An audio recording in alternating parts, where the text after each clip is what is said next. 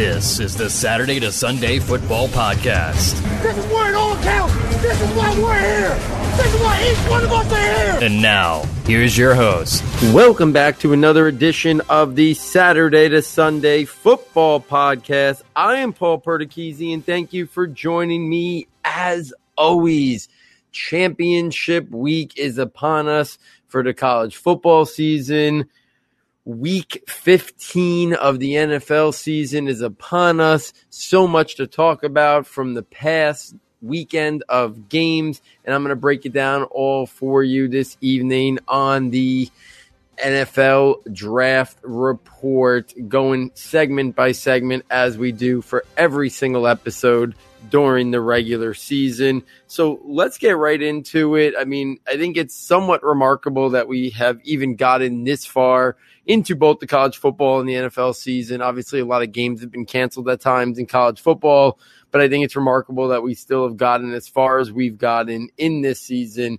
I think it's been a pleasant surprise for people who enjoy, the draft process and stuff like that, and just enjoy the games and watching. It's been, a great pleasure to be able to have that distraction from all the chaos that has surrounded us this year. So let's get right into it. I want to start off at the quarterback position, talking about some draft eligible prospects. There wasn't a lot of games postponed and, or canceled this past weekend, but there were some things that stood out. Kyle Trask, 29 of 47, 474 yards, 2 touchdowns, 2 interceptions. Trask is really interesting because, I thought he was someone that was on that border round 3, round 4, and you've seen the drumbeat steadily all year, moving him up in the consideration. But what's really happened is, as good as he's been, we've seen Zach Wilson and Mac Jones kind of leapfrog him in terms of, the consensus out there in terms of draft stock. And I get the Zach Wilson one. I think,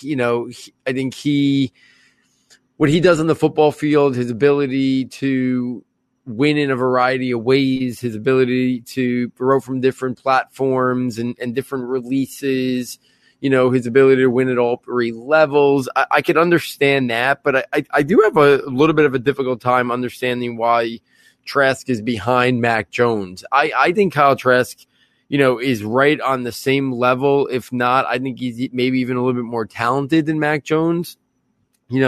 Obviously Trask is playing with some really good receivers in his own right. But I do think that if he, had the surrounding supporting cast of Mac Jones around him, I do think that, he would be putting up similar or comparable stat lines as Mac Jones. I don't know. I think Kyle Trask's game translates just as good, if not more, than Mac Jones to the NFL level. I'm not sure either of them warrant being first-round picks. I think both of them should be second-round picks. I'd be interested to see, where, I know we heard in Mac Jones a lot of first-round buzz, but we haven't seen traditional pocket-passing quarterbacks go, that early, and the ones that have kind of flopped, whether it's because of that, whether it's because of other things, probably because of other things. I think there's a lot to, a lot of stories out there about Josh Rosen and Dwayne Haskins, so I don't want to pigeonhole anybody who's a traditional pocket passing quarterback into, the category of those two. But I do think, we hear whispers of guys going round 1, and then it doesn't always happen, right? Jarrett Stidham was getting a lot of round 1 buzz most of his final college season, even though it was up and down a little bit for him at Auburn. Drew Lock at one point seemed like a lock first-round pick. I mean, there was rumors that he could go even as high as 6 to the Giants for a while, right? And then if not 6, 17, and then there were other teams interested, and he fell the second round. So I think it'll be interesting to kind of see. But, Trask is someone that I think has shown a lot of improvement this year, a couple mistakes this past week. But, that aside, I think this week's going to be a really interesting game to see him go up, against Alabama in that SEC title game. I think it's going to be a big, big game for Kyle Trask. And if he performs well in this, it could kind of catapult, him even more, and then as he, eventually heads to the draft process, I think this game could be big for Kyle Trask. And if he outproduces and outperforms Mac Jones, I do think it's not impossible to see him leapfrog him in draft stock I think it's going to be interesting to kind of follow those two throughout, the months leading up to the draft. I mentioned Zach Wilson this past week, 25 of 34, 310 yards and 3 touchdowns.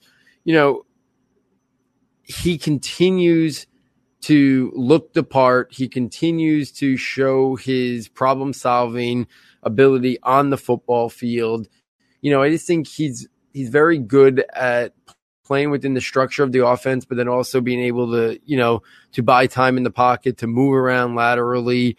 I don't think he's going to be much of a runner at the NFL level, but I think he's going to be a guy that can scramble a little bit in terms of moving around the pocket, moving the launch point, avoiding pressure. So I'm excited about Zach Wilson. I've already got on record as saying I don't think he should be taken ahead of Justin Fields. I think the upside of Trey Lance is even higher than Zach Wilson, but, it sure sounds like Zach Wilson's going top 10.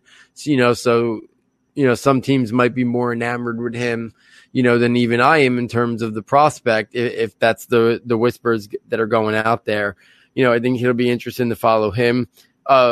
Non-on the field news that I wanted to make note of when we're on the quarterback position is McKenzie Milton. It's been a while since, we've seen him at UCF, a couple of years ago when UCF was very much in the national title picture. He's transferred to Florida State, and as someone that follows the Florida State program very closely, I'm interested to kind of see how this plays out. If he's healthy and back, to the player he was a couple years ago, I don't think he's going to be a good NFL prospect ever, but he was a really good college player a couple years ago. So I think it's going to be interesting to kind of see if he could help Florida State turn things around a little bit and maybe, be the bridge to a future, quarterback down the line, with more upside. But Milton might be an intriguing guy that we talk a little bit about here next year as well. If we take this to the running back position, a couple things right about Zamir White, really strong game this week, 12 carries, 126 yards and 1 touchdown. I think the thing with Zamir White, I said it all year, is how does the NFL value him? Because not much in the passing game, not going to be a guy that probably plays all 3 downs. He is who he is. I think he's a tough, physical, interior runner who's got some good athleticism for a man his size, but unless you're, a real outlier or a physical freak, your upside is a little bit, is a little bit capped.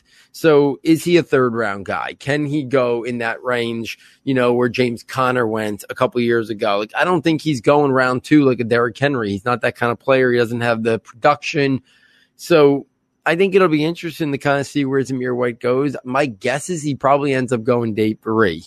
And then, I think he's a guy who could be a part of a committee, a guy who can work in tandem with another back who's more of a space player, more of a pass catcher, and Zamir White could handle, a lot of the early down work, between the tackles, goal line, short yardage. I think that's, the best role probably at the next level for Zamir White.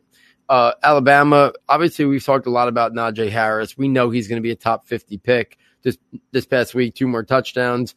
But Brian Robinson is a guy who has been in the scouting notebook each of the last 2 years because, Alabama running backs, sometimes you got to dig deep because they go through so many of them, but they're very talented guys. 54 yards and 3 touchdowns this past week. But Robinson's one of those guys that he has the Alabama pedigree. He's got the size and the frame. Similar to Zamir White, he's not going to do much in terms of pass catching or, making people miss in the open field. But he's a strong, tough, physical interior runner. I think he'll probably go somewhere on late day 3, but he's a guy that I think the Alabama connection almost alone will get him an opportunity. And he could be one of those things that people talk to Saban, and Saban's like, listen, he's always had really good players in front of him. He's a really good player in his own right. And I could see Robinson going late on day 3 and potentially, if given an opportunity down the line, be someone that we see have some productivity, in the backfield. Next up, I want to talk about the UNC running backs because these are the 2 guys. I've watched a handful of wide receivers that I got to get in the scouting notebook. I already have their places kind of laid out. I have the quarterbacks that I'm adding, ready to go. but the running back position kind of was no man's land. Most of the year, I didn't really think there was anybody that I felt a strong urge to have to try to get into the scouting notebook. But Michael Carter and Javonte Williams, this past week, and not just this week, this whole year have been productive. But this week, Michael Carter, 24 carries, 308 yards and 2 touchdowns. Javonte Williams, 23 carries, 236 yards and 3 touchdowns. I have to do a deeper dive on both of these guys. I've talked about them a little bit. I've watched them. I've watched a lot of UNC games this year, Sam Howell, but I have not done a deep dive just on studying the running backs for the scouting notebook. And I think it's time now.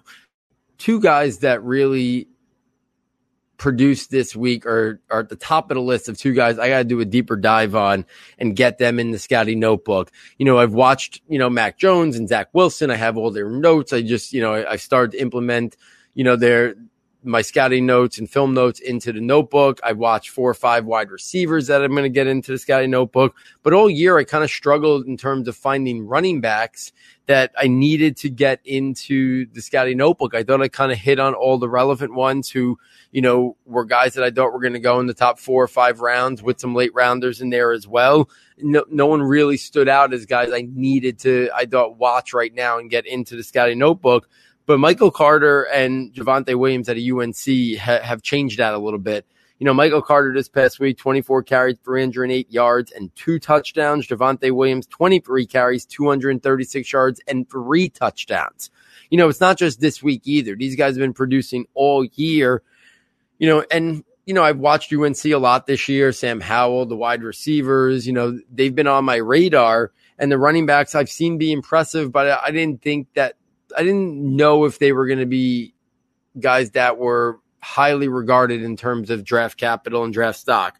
But when Dane Brugler, one of the best in the business, and someone we've had on here multiple times over our years at Saturday to Sunday, when he puts out a tweet saying how impressive these guys are and these guys could be day 2 picks, day 2 is a premium selection for a running back. So if Michael Carter and Javonte Williams are possibly being considered as day 2 picks, I need to watch them, deep dive on both of those guys, and get them in the scouting notebook, by the end of the month. So those are 2 guys, that I'm really excited to dig in a little bit deeper and get a better understanding for their full games and kind of see where they kind of fit in this, draft class at the running back position. Because let's be honest, after Travis Etienne and Najee Harris, it's wide open. This running back class is wide open. Chuba Hubbard, officially, opted out of the rest of the year and to get ready for the NFL draft. But, it sounds like Hubbard's stock has really fallen, that he could be now a day 3 guy,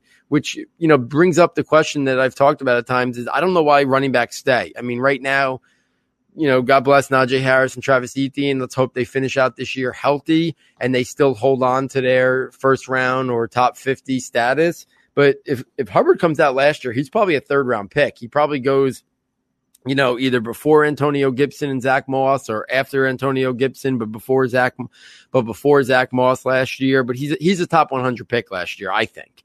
So, he goes back to school, and now I think round 4 might be where he's destined to go. So running backs, I think sometimes, should, get out when the getting out is good and, just take advantage of what their draft stock is. If they're a top 100 pick, and that's what they're hearing their grade is, I don't see a lot of benefit to coming back to school.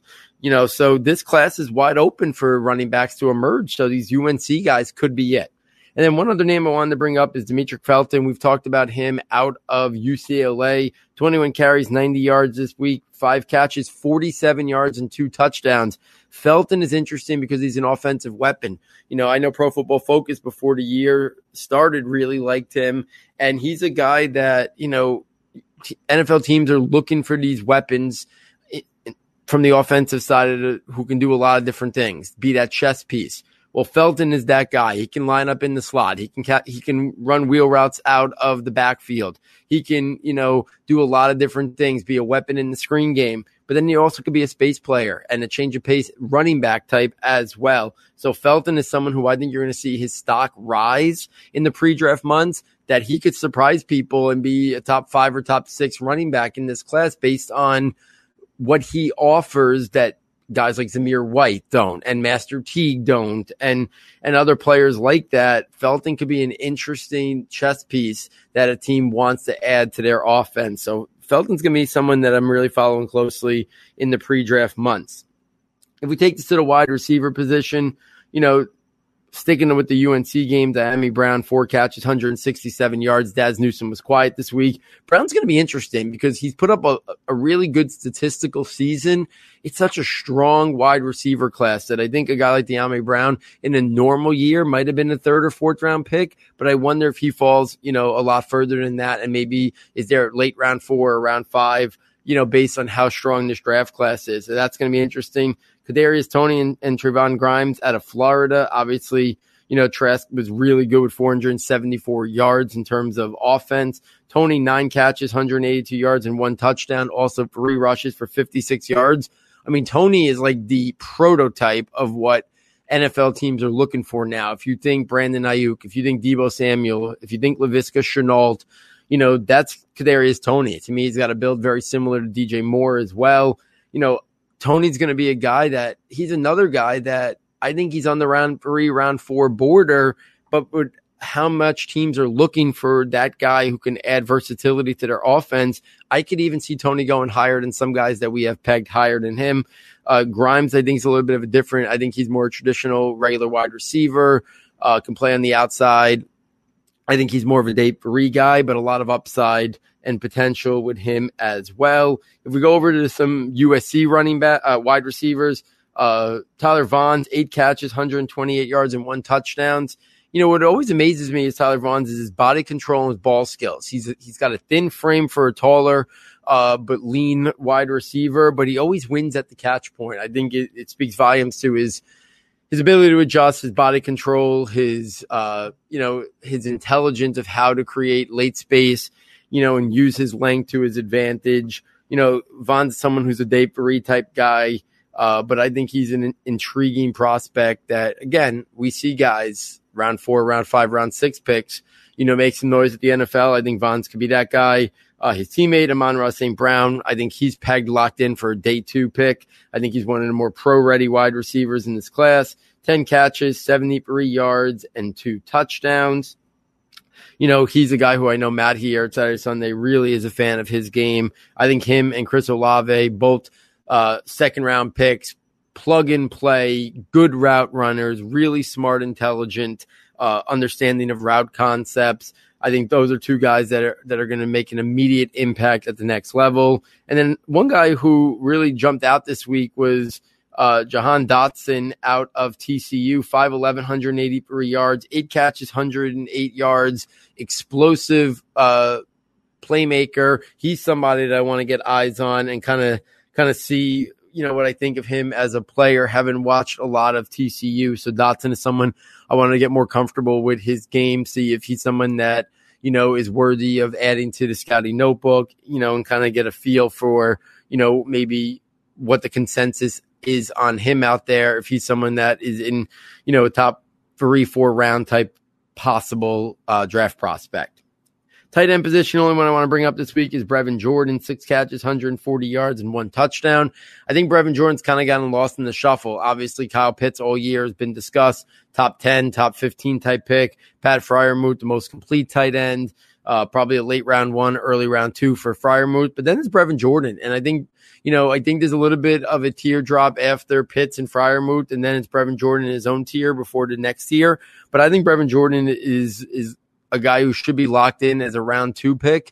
He offers a lot of athleticism and upside as a pass-catching tight end. I don't think he's a guy who should be doing much inline blocking, but I think Jordan, if a team gets him and understands who he is and what he can bring to the table, could be a high-impact receiving tight end in the future. So Jordan is somebody, he's had some drop issues in the past. Again, not much of a blocker, but his upside, his athleticism is something that stands out about him, and I think a team is going to be very intrigued in day 2. If we take this to the Devy Slant, where you talk about a couple underclassmen, don't have a lot of names here.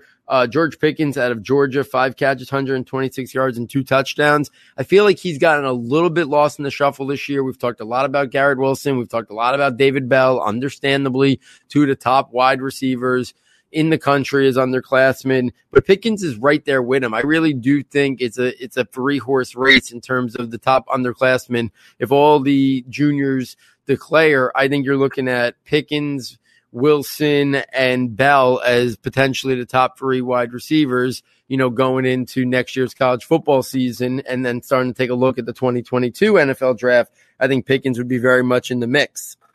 At the quarterback position, Kedon Slovis out of USC, 344 yards, 5 touchdowns this past week. I already talked about the game Vons and Amon-Ra St. Brown had. Slovis was at the helm for that. I think Sam Howell's the top underclassman quarterback prospect, but I don't think Slovis is that far behind. Also, for Georgia, JT Daniels, 16 of 27, 299 yards and 3 touchdowns. He went hand in hand with George Pickens.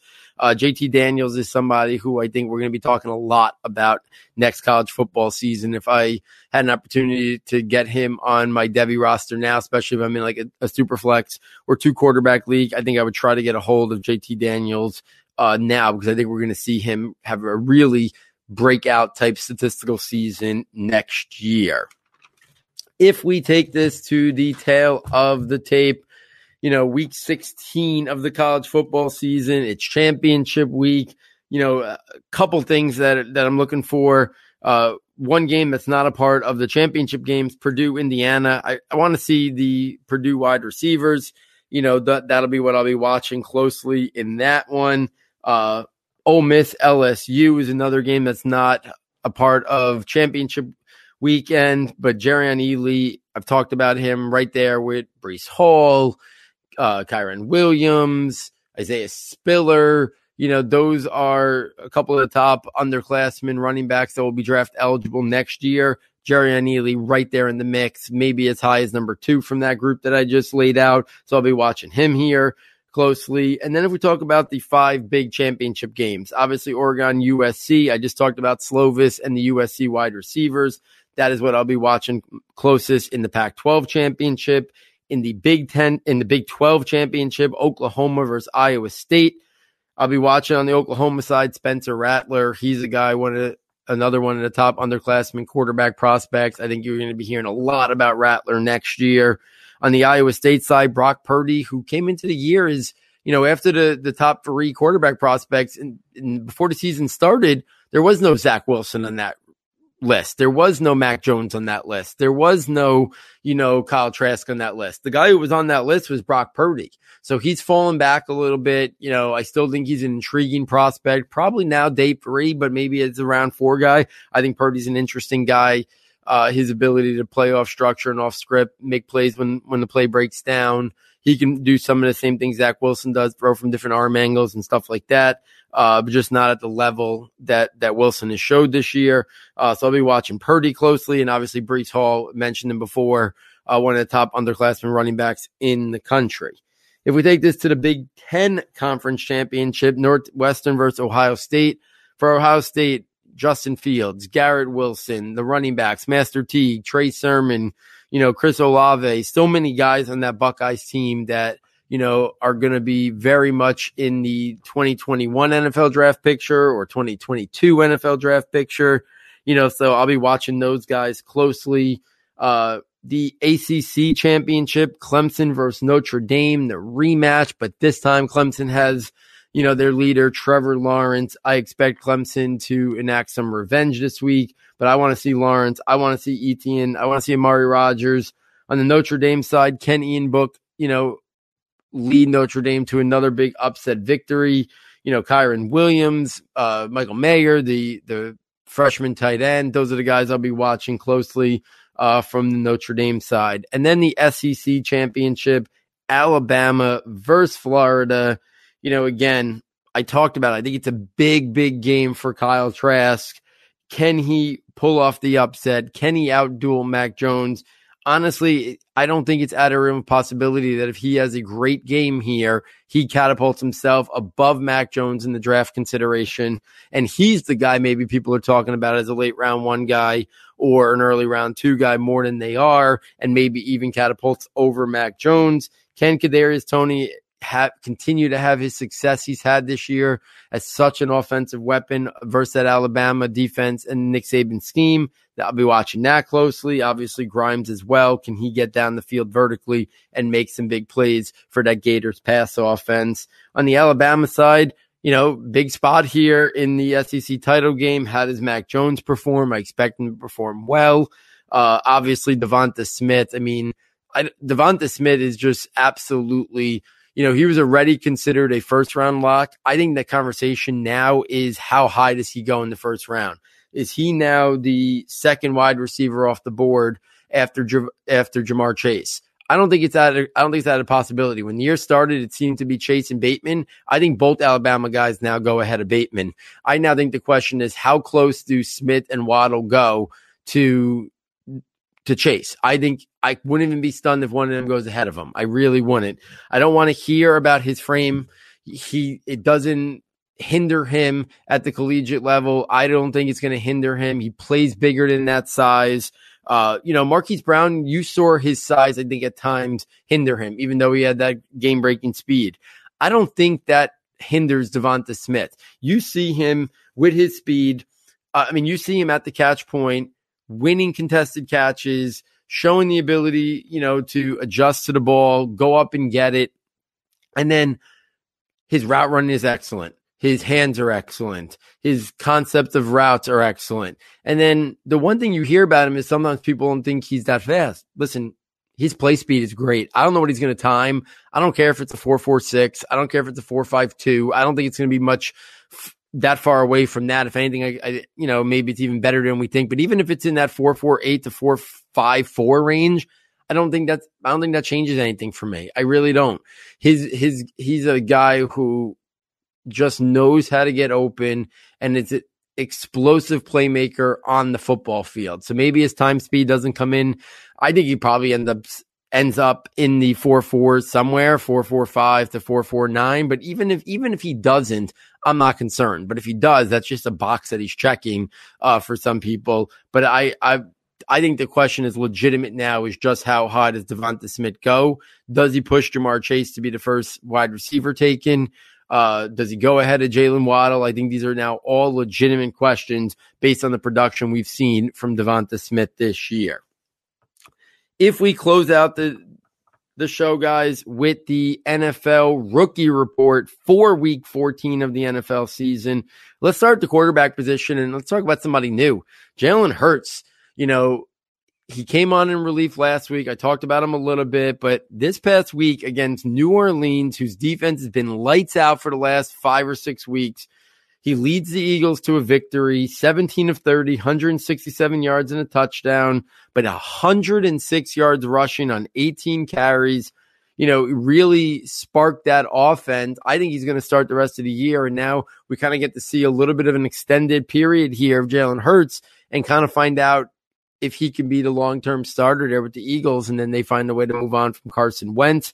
I think he's now a very intriguing buy in dynasty leagues if you can get your hands on him. I wouldn't go crazy because, again, if the Eagles, finish out the year poorly, there could be a coaching regime change there, and who's to say new GM, new coach, they look at Jalen Hurts as a long-term guy at the quarterback position. So I wouldn't be over the top aggressive for him, but I would also be willing to check in on his price tag because we know the cheat code is running. He's right there. He has it on a level of Lamar Jackson, on a level of Kyler Murray. He doesn't have the same explosion as those guys, but he's a really good runner, really athletic. He's more physical and stronger than those guys. He can run through tackles more than elude tackles. So Jalen Hurts is somebody that I think stock up on him and definitely check in and kind of see what his cost is. Justin Herbert, 36 of 44, 243 yards, 2 touchdowns, interception. Obviously better than the game against the Patriots. This was against the Falcons, but still didn't look as great as he had done for the beginning of his career. Again, it could just be a couple defenses figuring him out a little bit, and he's going to have to adjust. And the coaching for the Chargers is very suspect.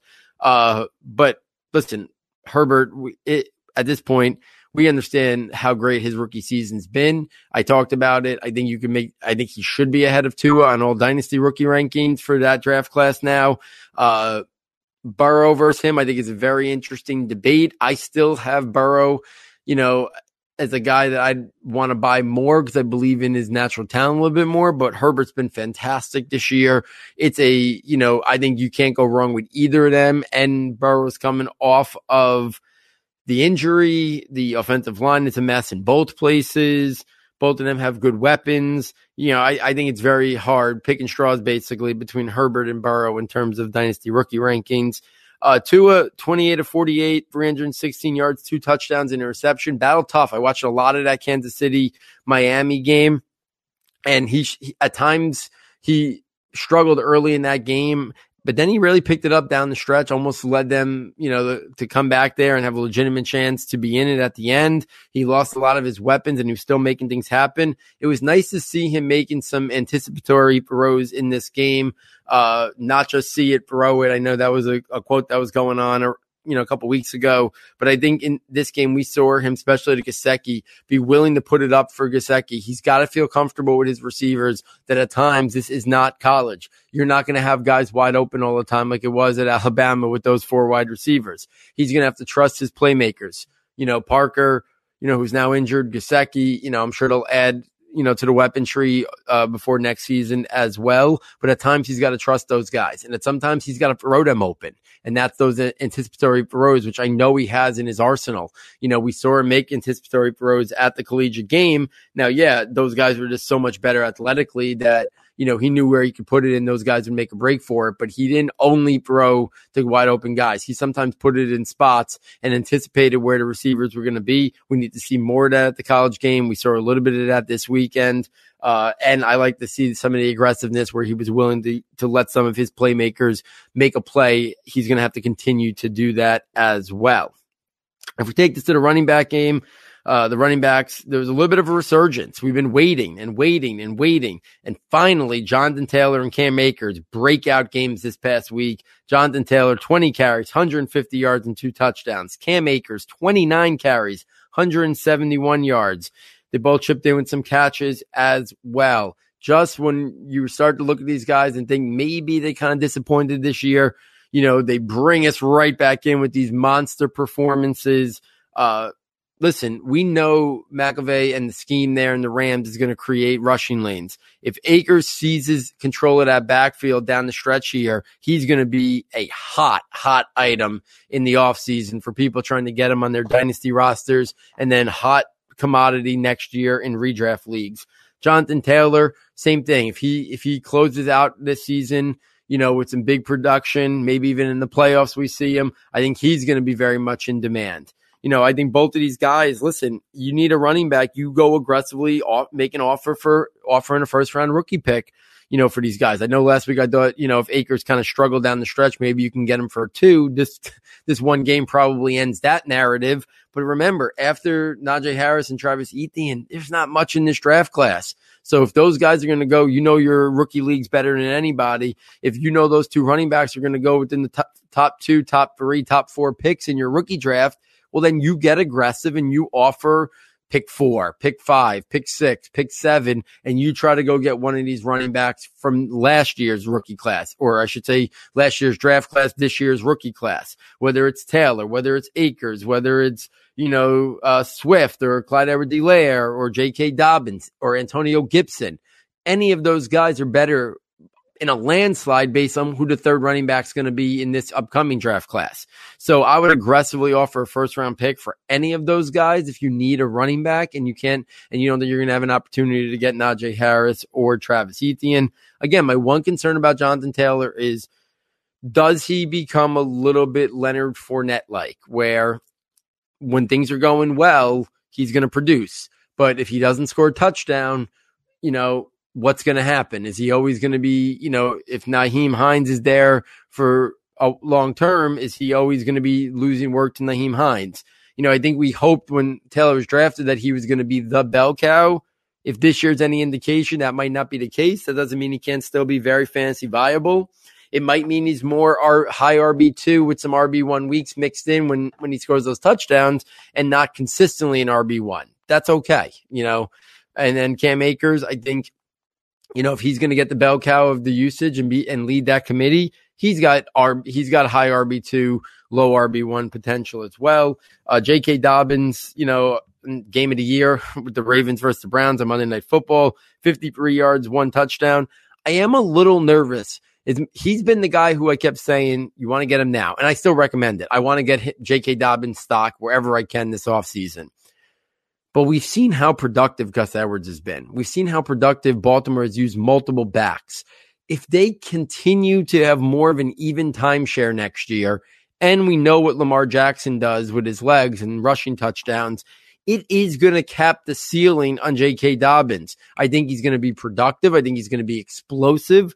But if they have another running back that's getting a strong amount of work and it's 50-50 or 60-40, I do think it's going to lower J.K. Dobbins' upside and ceiling just a little bit. Wouldn't hinder me from trying to aggressively go buy him. DeAndre Swift, I love he was on talent alone, he was my favorite back in this draft class, followed by J.K. Dobbins. It's going to be interesting to see the coaching and the GM regime change there, who comes in, how they look at Swift. Do they move on from Kerryon Johnson? Does it become a 1-2 committee? And what does that committee look like? But Swift is another guy that he's a guy that with his receiving capabilities, he doesn't need to get 16 to 20 carries a week. I think he's the type of guy who can survive on 12 to 13 carries a week if he's then getting 3 to 5 catches. As long as he's getting 16 to 17 total touches, I think he's got high RB2, low RB1 potential. And then Clyde Edwards-Helaire, I do think, as crazy as it sounds, even attached to this offense, there might be more concern for Helaire than any of the other 4 running backs long term. And we see how much they're willing to throw. And why aren't you going to throw? Pro Football Focus, they're sometimes too far one way about running backs are unimportant and teams shouldn't be drafting them high. But you do wonder why the Chiefs invested in a running back in round 1, because it's never going to be the focal point of their offense. It's always going to be Mahomes. And I think this year we started to see them how at times they wanted to be more of a run-oriented team, but then they realized you're taking the ball out of the hands of Patrick Mahomes, who besides this week doesn't really make many mistakes. So Helaire's really going to have to be a guy, if he really wants to hit that ceiling of be a RB1, be a top 5 guy, he's going to have to do it probably on a season that's like 12 to 16 touchdowns, because they have so many other weapons that, Helaire's going to be solid in the passing game, but he's not going to be Christian McCaffrey or Alvin Kamara, because I just don't think they're going to need to throw to him that many times. And Mahomes doesn't want to check down that much. He wants to push the ball vertically. And then they go away from the run so often because they just are better at picking up chunk plays with the pass game. And then if they're going to have another running back there, well, whether it's next year Damian Williams or it's Darrell Williams again, whether they bring back Le'Veon Bell or they get another guy, if there's 2 backs involved there and they pass so much and they don't check down a lot, I do think even though he's attached to that offense, there's some level of concern. I have to think about ranking these 5 running backs and Antonio Gibson moving forward, because they've been hesitant to come off of Helaire as the top guy. And I think now I have to open myself up that don't just keep him there because he's attached to that Chiefs offense. In some ways that could hinder his upside. And I just laid out some of the factors of how that can hinder his upside. So I gotta do an update on the running backs sometime soon and really put some more thought in it before the end of the season in terms of how I want to kind of rank those guys for the upcoming offseason in terms of, dynasty ranks, those 6 rookie running backs that are all guys that I've already mentioned I would aggressively offer first round rookie picks for any of those. Take this to the wide receivers. KJ Hamler, 2 catches, 86 yards, and 2 touchdowns. I think he's a really interesting player. My concern is Cortland Sutton comes back next year. They invested a very high pick in Jerry Jeudy. Tim Patrick has been solid this year and shown, unless they are putting up monster passing yardage and they upgrade the quarterback position and it's immediately a success.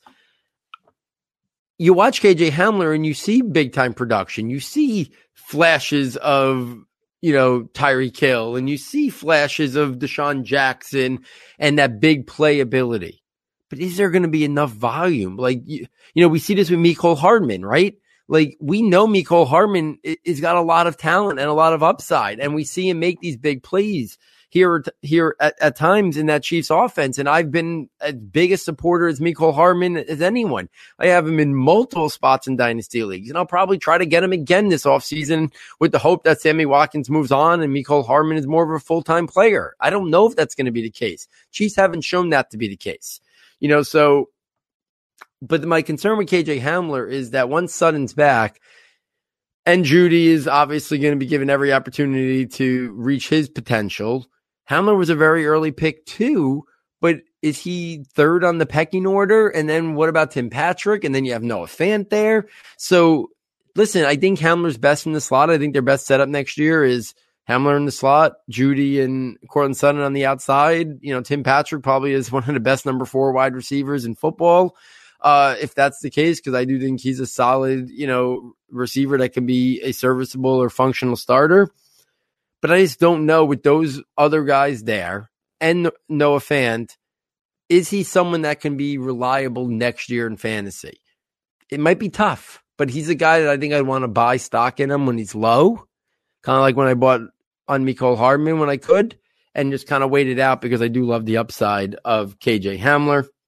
Jalen Reagor, someone who I have in a lot of spots. I picked him in multiple spots over Justin Jefferson. A lot of buyer's remorse there. I got to be honest with you.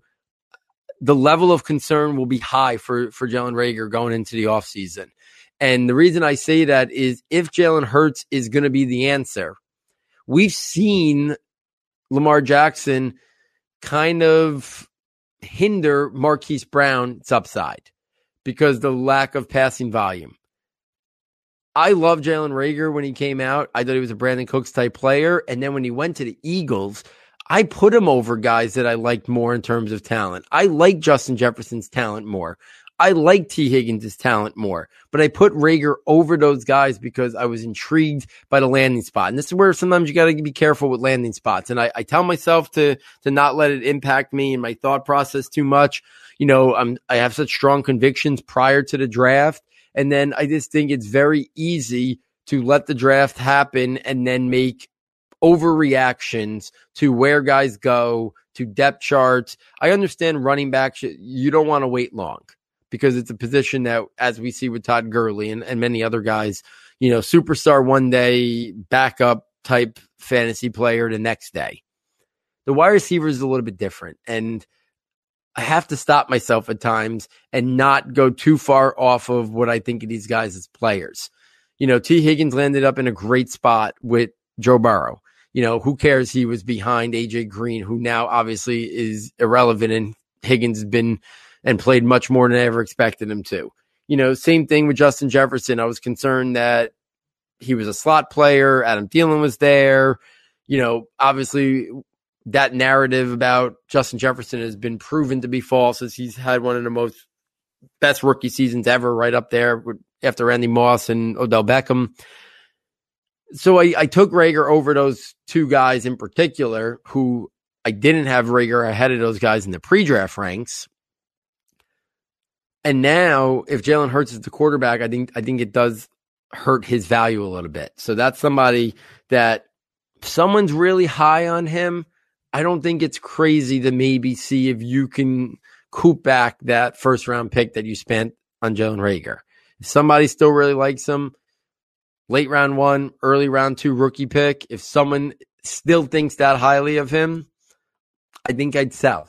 And take my shot with the next, another wide receiver from this upcoming class, because if Hurts is the quarterback, they're going to be very Baltimore-like.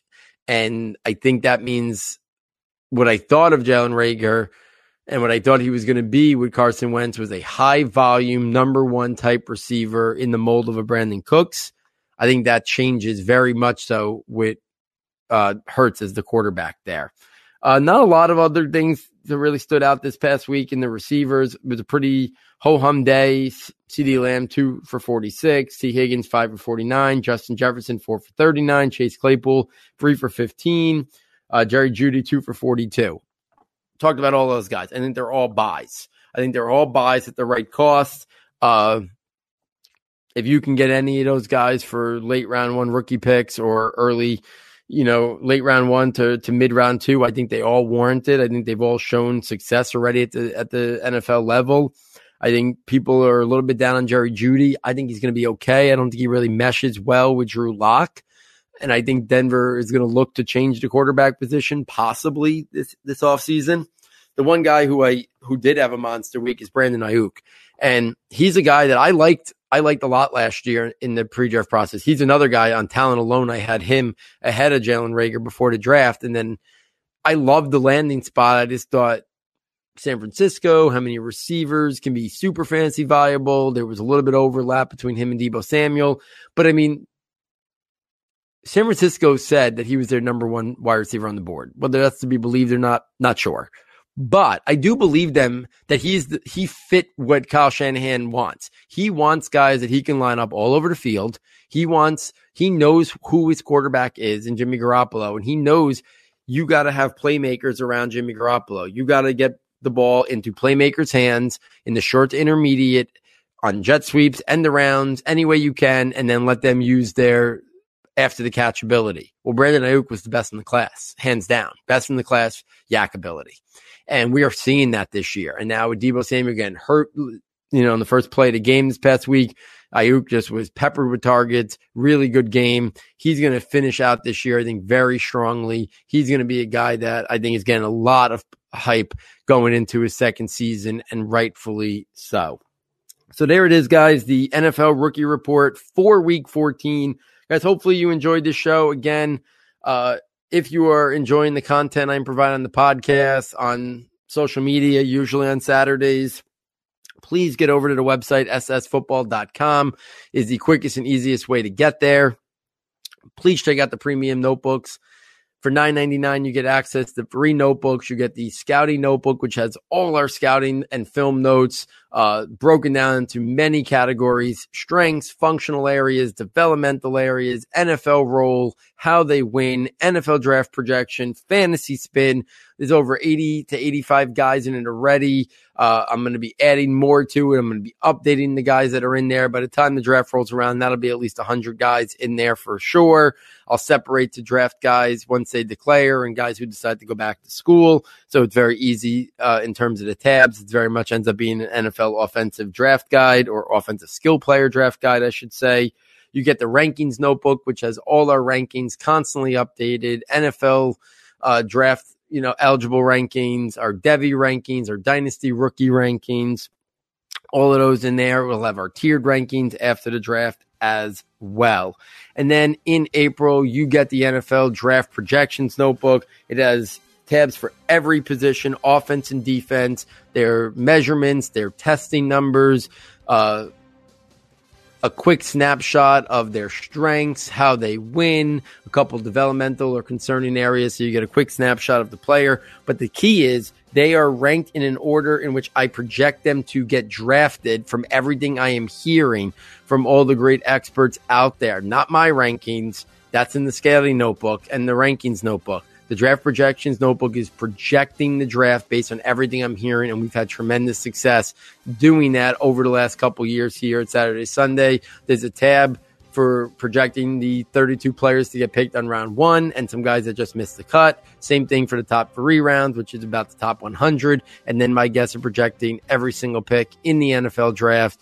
We've had really good success, anywhere from 205 to like 215 selections correct, which is a really strong number considering how hard, those late round picks are to kind of narrow down from a wide vast of players to try to get those 6th and 7th round guys. The fact that, we're only missing sometimes about, 40 to 50 guys, sometimes even less, I think is a testament to the work we're doing here at Saturday to Sunday.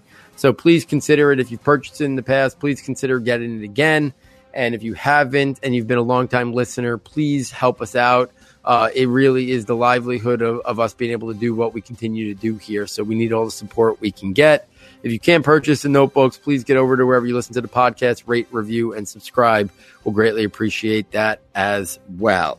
So on behalf of Matt, on behalf of our sound tech engineer, David Nicano, enjoy the football this upcoming weekend. And I look forward next time taking you from Saturday to Sunday.